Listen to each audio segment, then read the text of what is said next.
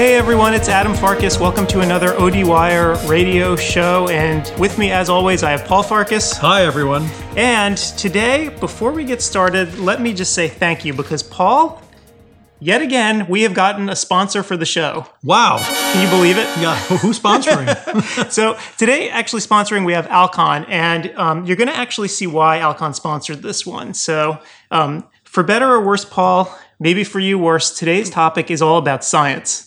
Science. Oh, but the good part is it's about bodily fluids. There you go. So Paul, realizing that you haven't stepped into a classroom since the Nixon administration, and of course in medical school you learn about almost nothing about tear film. So you're just as ignorant as me. You take an ophthalmology rotation, they mention it for 5 seconds and then hustle you out the door. So I'm just as ignorant as you, but today, fortunately, we have someone who is not ignorant about this topic. Today we have Dr. Krisopher May, who's a graduate of the Southern College of Optometry, and he completed a residency in ocular disease and a fellowship in the Academy. He was the center director for West Tennessee Eye Care and the team eye care provider for both the Memphis Grizzlies and Paul, because you don't know, that's basketball. Oh, is that right? I thought it was a bear hunting group. So that's basketball. And the St. Louis Cardinals AAA affiliate, the Memphis Redbirds. And Chris is now in private group practice with 2 locations in North Mississippi. So he lectures nationally, so I'm sure many of the folks listening today know Chris pretty well, and he's an adjunct faculty member at Southern. So with all that said, Chris, welcome to OD Wire Radio.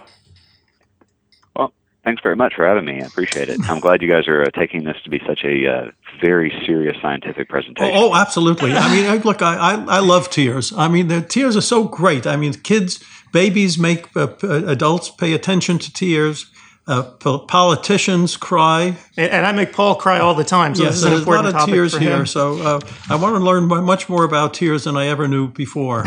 So with that said, Ed, you want to start with the first question? So we're going to be speaking, and again, Alcon sponsoring the show today. So we're going to be speaking about the tear film layer in the context of contact lenses as well. So why don't we just kick things right off, and we'll go from the beginning. So in a normal, healthy eye, what exactly does the tear film do for the ocular surface? So Chris, why don't you get us started right from the beginning? Well, there's a lot more to tears than meets the eye, if you like bad puns.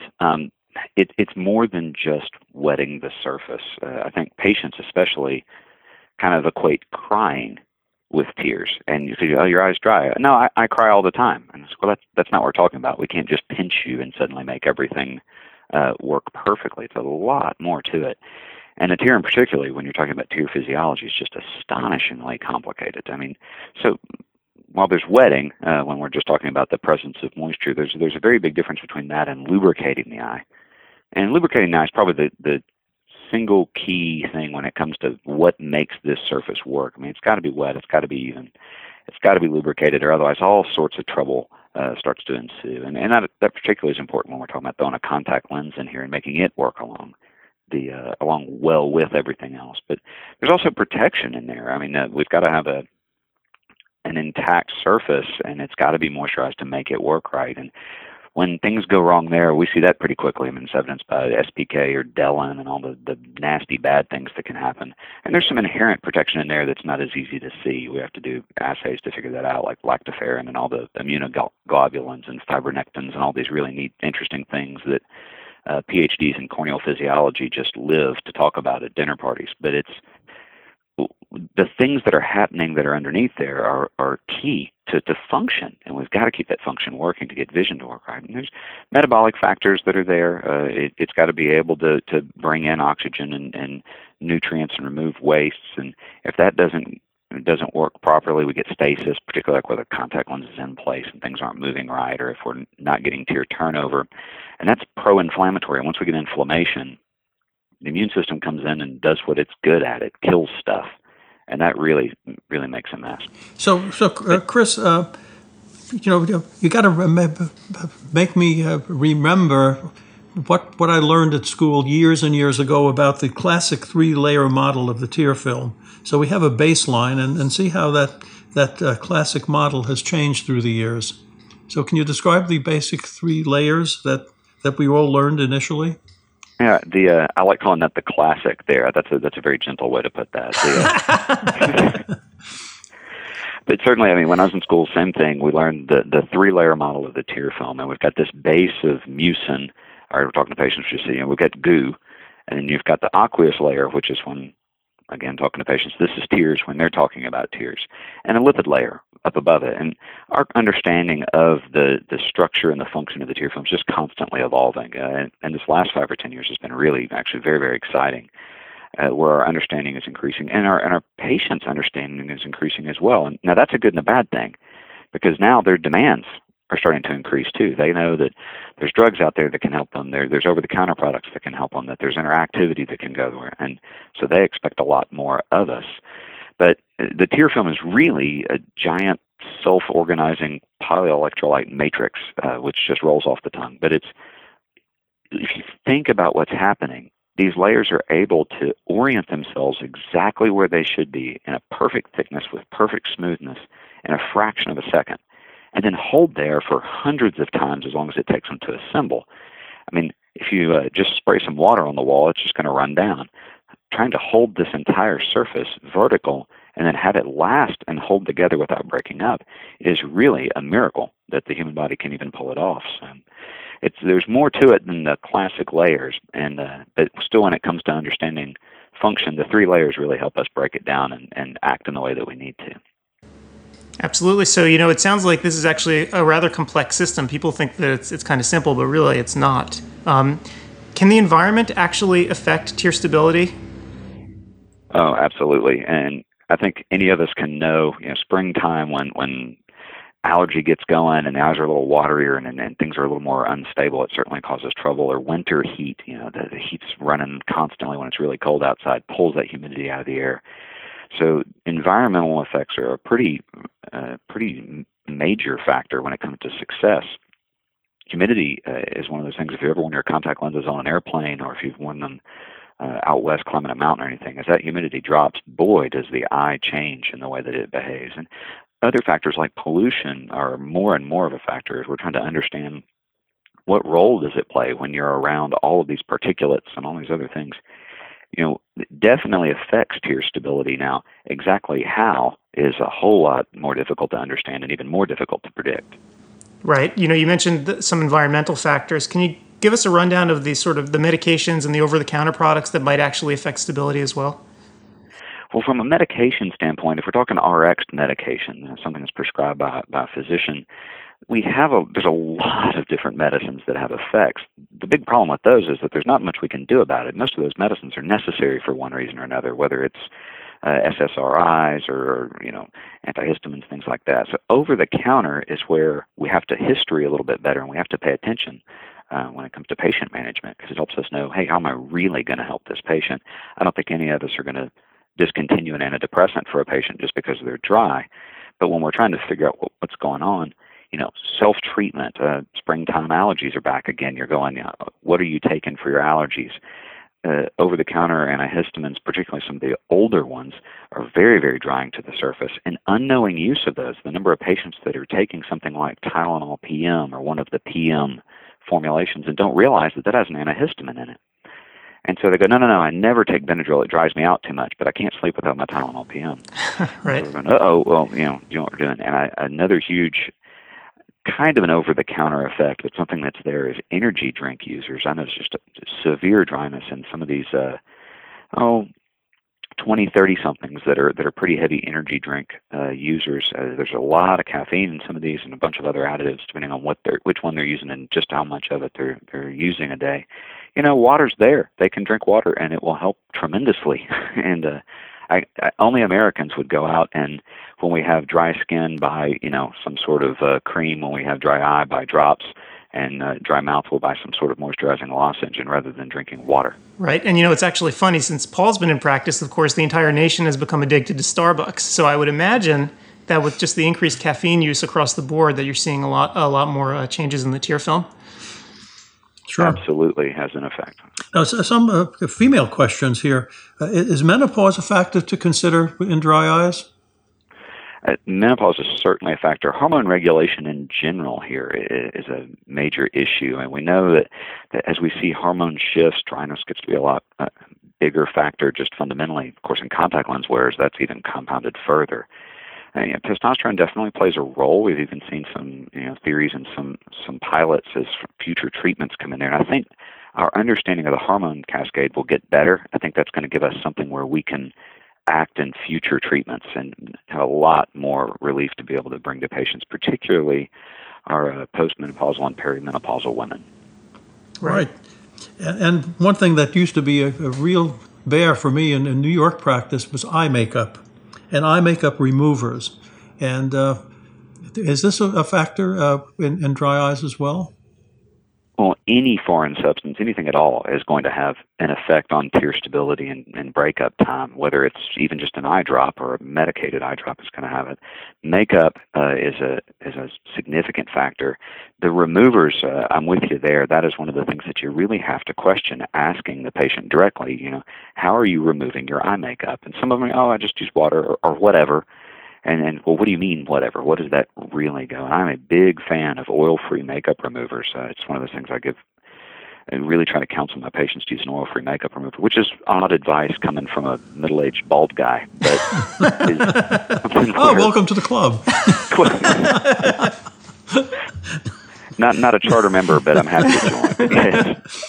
They kind of look at you funny and go, well, what does this matter? But for the patients that are using oil-based or cold creams or even more harsh soaps, it can really, they're making their lives miserable. And also, one of the other things, too, for our younger patients, they do have to remove their eye makeup, not just cake layer after layer on top of each other. Right. And so a question for you, if someone's actually having problems and now they're using drops, are there any kind of drops that you would say that makes this problem actually worse rather than better?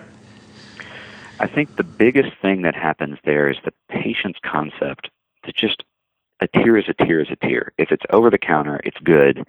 And they arrive at the display, and if you look at these, go to the drugstore and look at everything stacked up, it's no wonder there's 100 agents all sitting there. They don't know what to do. They get a little sticker shock about anything else when they see some of the higher ends, and they end up buying whatever has the cheapest price and walk out with it and assume it's going to be the same as the best thing that's there, so to speak. And more often than not, they walk out with Visine or Murine or one of these get the red out agents. And those can create a lot of trouble. First of all, it's amazing that we can't get a patient to use a glaucoma drug one time a day, but they'll go and get an over-the-counter drop with a secondary effect and use it 16 times a day and dilate themselves with it.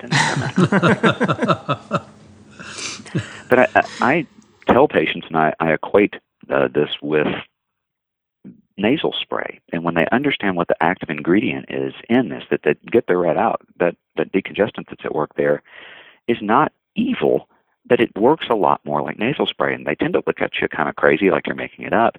And then the more you talk about it, you notice how you used to use it one time a day and your eye stayed white all day, and then it was 2, and then it was 3, and you're getting hooked on this. And not to mention, you're solving the problem of having a white eye, not actually helping the symptoms that we're trying to fix. And if anything, because of preservatives, and then they get up to those higher doses, then there's a lot more trouble.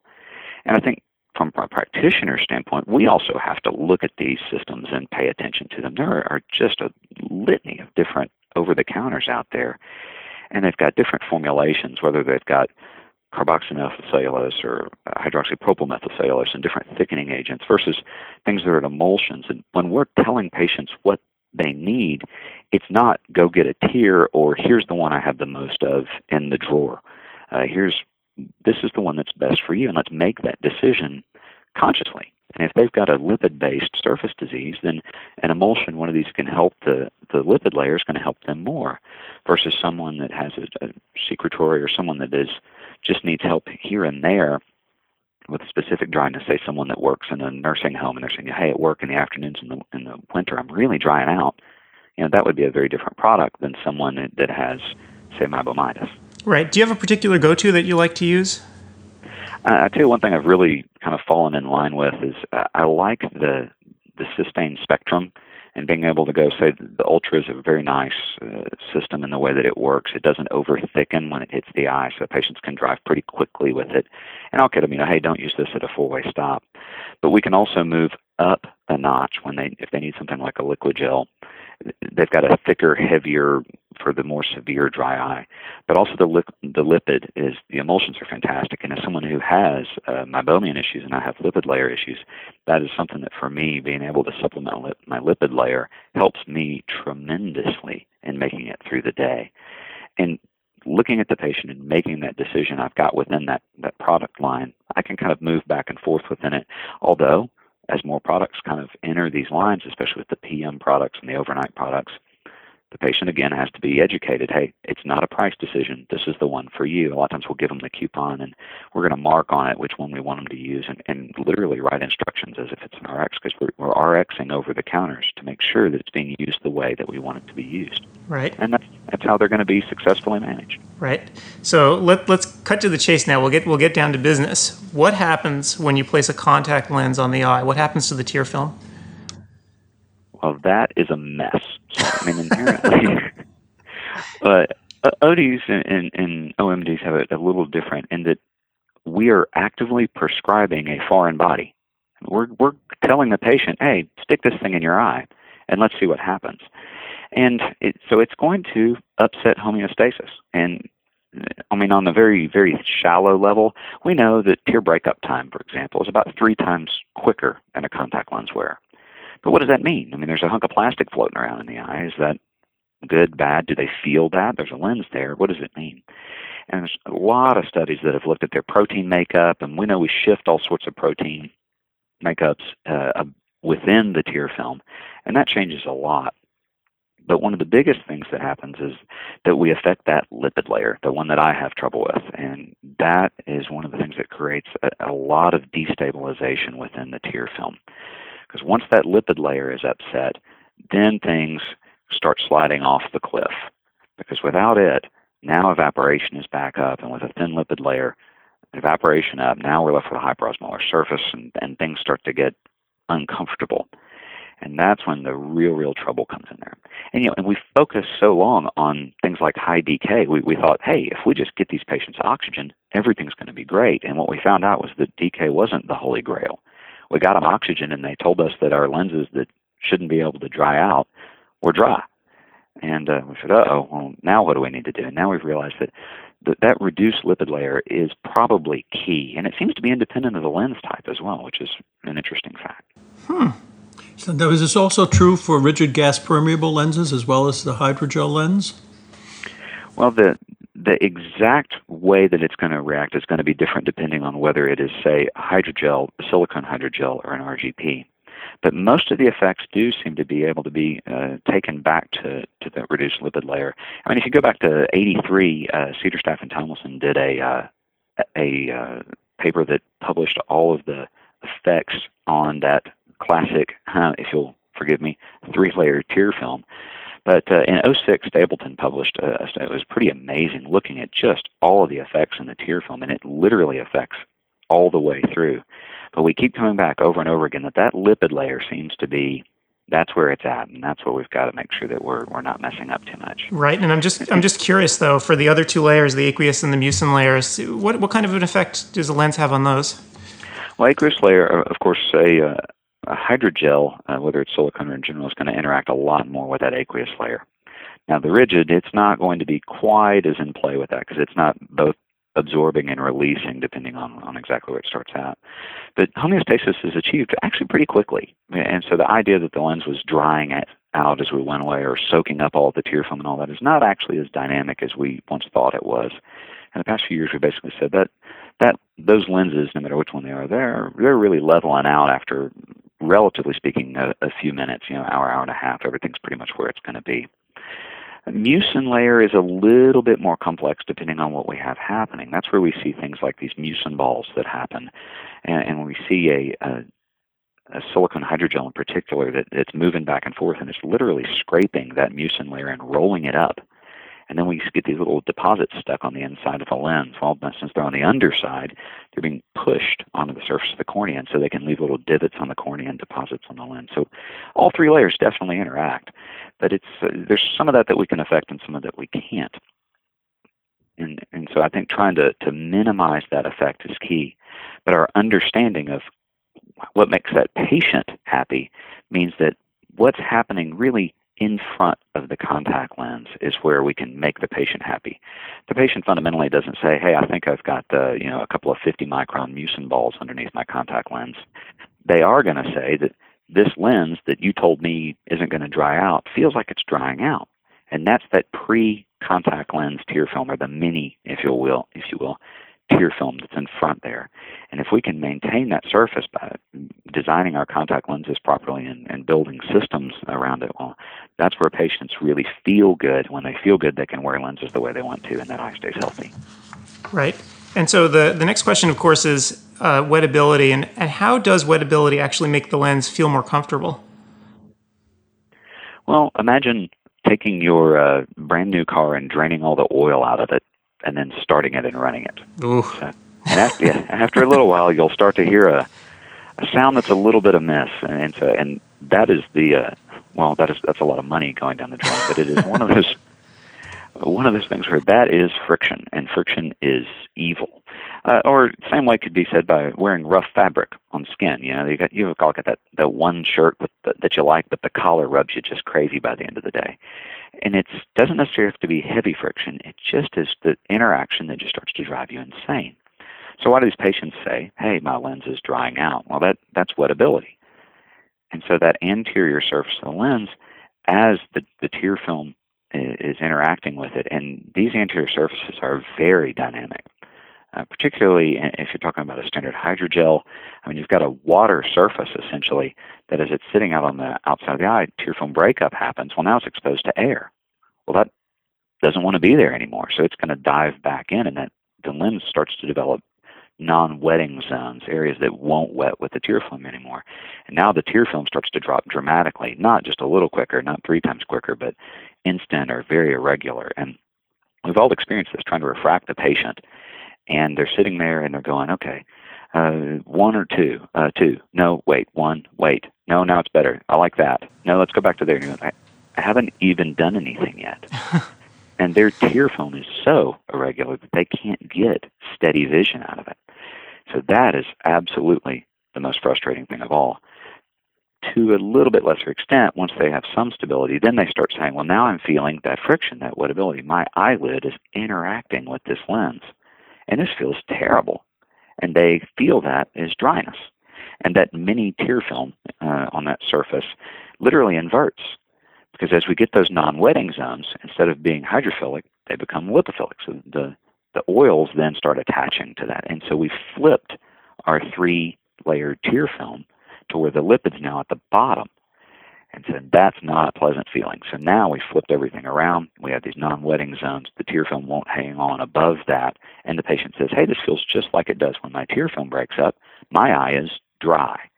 And so even with this lens that we're telling them their eye is not dry, they're going to describe it as dryness. And once that comfort discussion comes in, study and survey after survey and published report after report and marketing surveys tell us that patients equate dryness and comfort. Once that comfort's not there, they're going to drop out. There's a flip side to this. You have the patients that are miserable, but then you have these other people that for some reason or other are 100% happy with any sort of contact lens you put on them. They can wear them, they can sleep with them, not sleep with them, hard lenses, soft lenses. They're just happy people. And if you ask them anecdotally, they'll tell you all sorts of stories. So how about any sort of anecdotes about diet? What happens in variation in a person's diet?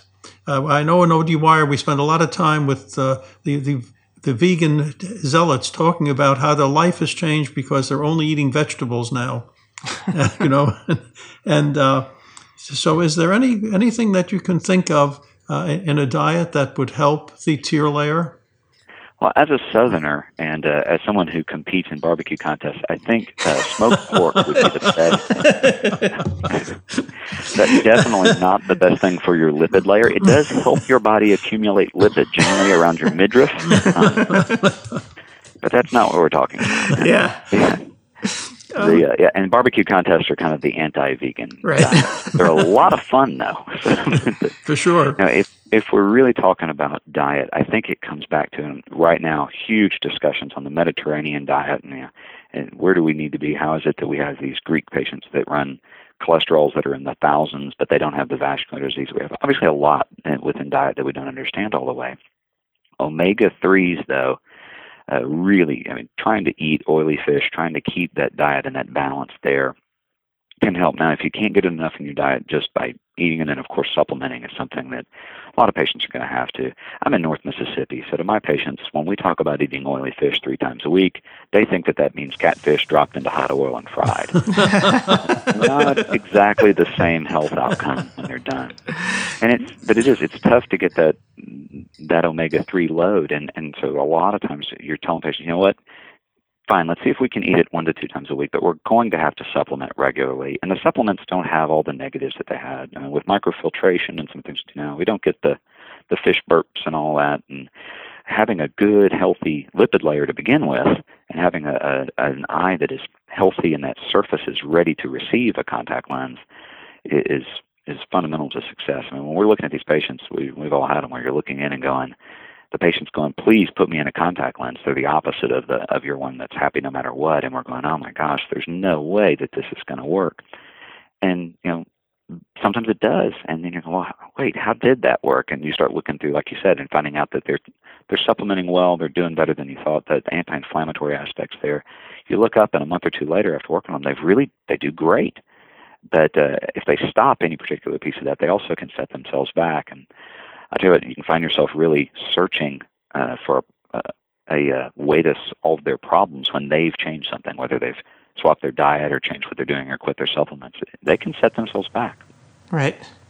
So let's move on now to sort of what the contact lens manufacturers have been doing. And full disclosure, because we are always, full disclosure is what ODWire is all about, right? So full disclosure, I actually wear the daily AquaComfort Plus lens. So I'm about to ask you a question about this particular lens. So generally speaking, what systems have manufacturers used to make daily wear hydrogel lenses more comfortable and wettable? And using the lens that I wear, the AquaComfort Plus, what technologies do they actually use to enable the lens to improve the wetting and the comfort of the lens? Oh, I tell you, I love the material science side of this. To me, this is where things get the most intriguing. But because some people are driving and material science is not something that a lot of people are really interested in, we'll try to kind of keep it light looking through this.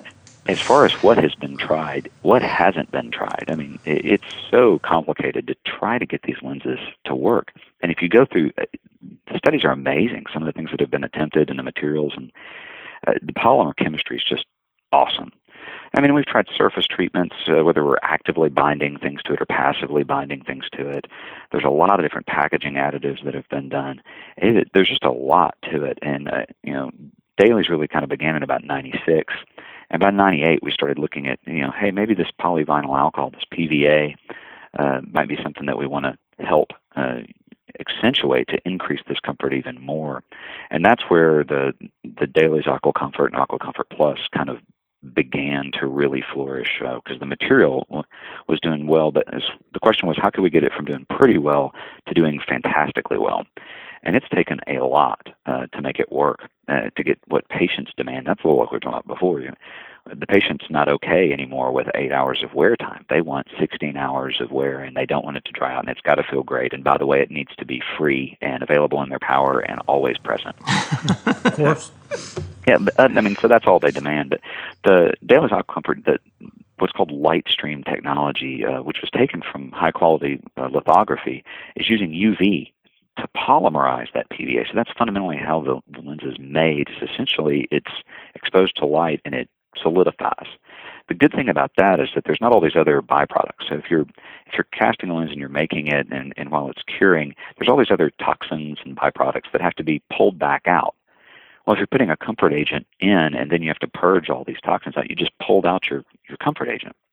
So what that technology allows is for the comfort agents to be inside the lens prior to curing, and then the UV hits and sets the lens, and we still have our wetting agents in size to make things work. And so the plus with the Daily AquaComfort Plus is where we learned kind of a 3-step process that helped make that lens work in a very specific way. There's a blend of the PVAs that are at work here. So there's bound PVA, what's actually making the lens up, and then there's unbound. And the neat thing about PVA, and the reason it makes things more comfortable, is that the polyvinyl alcohol mimics mucin. So if we're talking about that pre-lens tear film or the mini tear film, what do we want at the base? Well, we can't have the lipid at the base. That's what's causing our trouble. Mucin at the base would be the ideal thing. So there we go. We've got it sitting on the surface of the lens where we want it to be. But we have some other things that we need to do. I mean, we're inserting a foreign body, right? So it's got to be comfortable. And hydroxypropyl methacellulose, which is in a lot of our tears, it's in the packaging solution. And it's a pretty small molecule, so it disperses fairly quickly. But that's what gets insertion comfort. So when the patient puts the lens in, while most of us are not really worried about what that insertion comfort is from a long-term success predictor for our patients, I mean, you can't put a lens in and know how it's going to act 16 hours later. But it is like a first impression for the patient. They're making their marketing decision then, so it's got to feel good right off the bat. And that lasts 20 or 30 minutes. And then the next thing there, it's PEG 400, which is a little bit bigger molecule, and it's embedded. It kind of mingles in with the PVA and the lens matrix, and it's in the packaging solution. And it's going to help disperse back out in the next 2 to 4 hours. So we got them started with HPMC. The PEG 400 is going to kind of disperse out over the next 2 to 4 hours and get them going through the day. But then that's where the PVA comes in and kind of takes over. That all day, end of the day, is where the polyvinyl alcohol that's unbound can actually come back out of the lens there. And it's a little bit more friction activated. So the blink literally helps the PVA work. And it'll release that unbound PVA for about 24 hours. And then after that, that lens is ready to go into the garbage. And that system, I mean, the 3 steps in the manufacturing process, it's unbelievably complicated what it takes to make one of those lenses. And I think it also explains a little bit why it takes so long to bring one of these to market. I mean, you're talking about 15 years of research here, a couple hundred people working on it to be able to make this work. Right. Is there one lens technology that has a better result than any other technology? Well, lens wetting is what I meant to say, wetting technology. Yeah, and I think the key, one lens is tough to come by, but one lens technology, meaning a set of these factors, there is definitely some things that show up a little bit better. And there's a study that was published by James Wolfson that is really interesting here that looked at non-invasive T-bud, so looking at that pre-lens tear film, but looking at it in a way using a modified topographer to measure breakup times objectively. And looking at that pre-lens non-invasive T-bud, the Daily Aqua Comfort Plus did significantly better, statistically significantly better than the other lenses that were on the market. And so while it's not one easy switch to throw, it takes multiple switches to get that lens to be able to do what it does. It is very impressive and holds out in literature. Right. And you know, Chris, I'd like to make a personal observation, and you can tell me if this sort of jives with your experience with the AquaComfort Plus in particular. You can wear the lens for a pretty long time, 16 or 18 hours or a full work day, and it'll remain very comfortable. But if you really try to push it further, you take it out to a day, the lens will get less comfortable. And I almost wonder if that's not sort of a built-in compliance mechanism that you can use to your advantage. It is great. In fact, actually, it's one of the things that I rely on for certain patients that have a tendency of maybe pushing a lens a little further than it needs to go. Or we'll tell them, it's like driving on a spare tire 100 miles an hour and doing it for, a couple thousand miles. Just because you didn't have a blowout doesn't mean it was a good idea. Well, the concept of forced compliance is not necessarily a bad thing within those patients, particularly younger patients who may, even though they're very cool, hip eye doctor, and by using the word hip, I think I immediately mean that I am not this person, relates to them, and their parents are telling them, hey, this is not what you need to do. It kind of puts a little bit of a barrier there to them where they're going, you know what, this is starting to feel bad. And especially, Americans don't like throwing stuff away. We want to try to reuse it. If it'll go one day, it'll go 2. If it'll go 2, it'll go 7. Now we've got something happening that we don't want to have happen. We're pushed that lens far beyond what it's capable of doing. Right. And I like that. I like that little backstop, for lack of a better way of putting it. One final question we have, so we can kind of pull all these loose ends together. So clinically, you have a patient coming in and complains of dry eyes at the end of the day. What are the clinical steps you propose to resolve their problem? What do you do with them? That is not easy. It's one of the things where you have to look at the overall system. In some way, you were talking about the technology in a lens. We have to kind of look at the system that's at work when the patient complains of dry eyes. And I think the one thing that I would say is the wrong answer is when we hand them an artificial tear or a re-wetting drop and say, use this at the end of the day. Because our studies show that it makes them feel better for a couple of seconds. It basically keeps them busy. And it's insulting to them, but the other problem is that it's where a dropout comes from. And we've got to keep our patients comfortable or they're going to quit wearing contacts. Our dropout is greater than 15% right now, somewhere in the 17 to 18% range. And it would be a complete game changer to change our contact lens dropout rate to sub 10%. We're still going to let just about 1 in 10 drop out. But if we just got it there, it would be amazing. And I think we can do that simply by engaging as eye care providers and looking at the system. Look at that eye. Why is it dry? Is it lipid? Is it secretion? What else do we have going on? Is there, allergy going on? Do we have other anterior segment issues going on? What meds are they taking? What meds are they taking that they're not telling you about? What are they using to remove their makeup? The entire eye. Then we have to look at the contact lens. Is this lens the best lens for that eye? And anything that we're choosing every single time, I think you're going to would agree, is it's the wrong answer. No one lens, no one drop, no one anything is going to be perfect for everybody across the board. Also, I do think that a big issue here is solutions. And we haven't talked a lot about solutions because our conversation is primarily in dailies. But we have solution noncompliance in there too. If the patient changes their solution to something different or is using something that's creating possibly some of their issue, are they mad at themselves for changing the solution, or are they mad at us for our lens that isn't working the way that we told them it was going to be? Well, it may not be our fault, but it is our problem. So we have to figure out what else is going there. And once we treat that dry eye syndrome, that ocular surface disease, make sure that the lens is the right match for this patient and make sure that it's cared for properly, whether that's with a multi-purpose disinfectant solution, a peroxide system, or whether we're going to use dailies to bypass that aspect of the issue and simplify the system, particularly for allergy patients. Dailies can be a fantastic thing to let them bypass a lot of their surface disease and then let them experience that. It takes all of the steps, kind of a holistic anterior segment approach to be able to do it. And in the same way that these lenses are very, very difficult to bring to market and very complex systems, the management of these patients, as much as we kid about tears being a simple and kind of a boring topic, it is so complicated to be able to solve these patients. But if we'll take just that little extra bit of effort, it's also so much more rewarding. Absolutely. So, Chris, it looks like our time is just about up. Do you have any sort of parting words for us? Anything else to say to the ODWire audience? I know the conversation, by the way, will continue online, so we'll keep it up. But before that, do you have anything else that you'd like to add? No, fantastic. First of all, thanks again for having me. And I think one thing to look at, just if we look at our current makeup in the United States, we're not using a lot of dailies. We're under 20%. Japan's pushing 60, UK's at about a third. And I think if you look at that and we look at our dropout rates, that just tells us that's our opportunity. We can take better care of our patients and help ourselves in the long run because it's good marketing for our practices. And it just makes it such a great growth opportunity for us as a profession.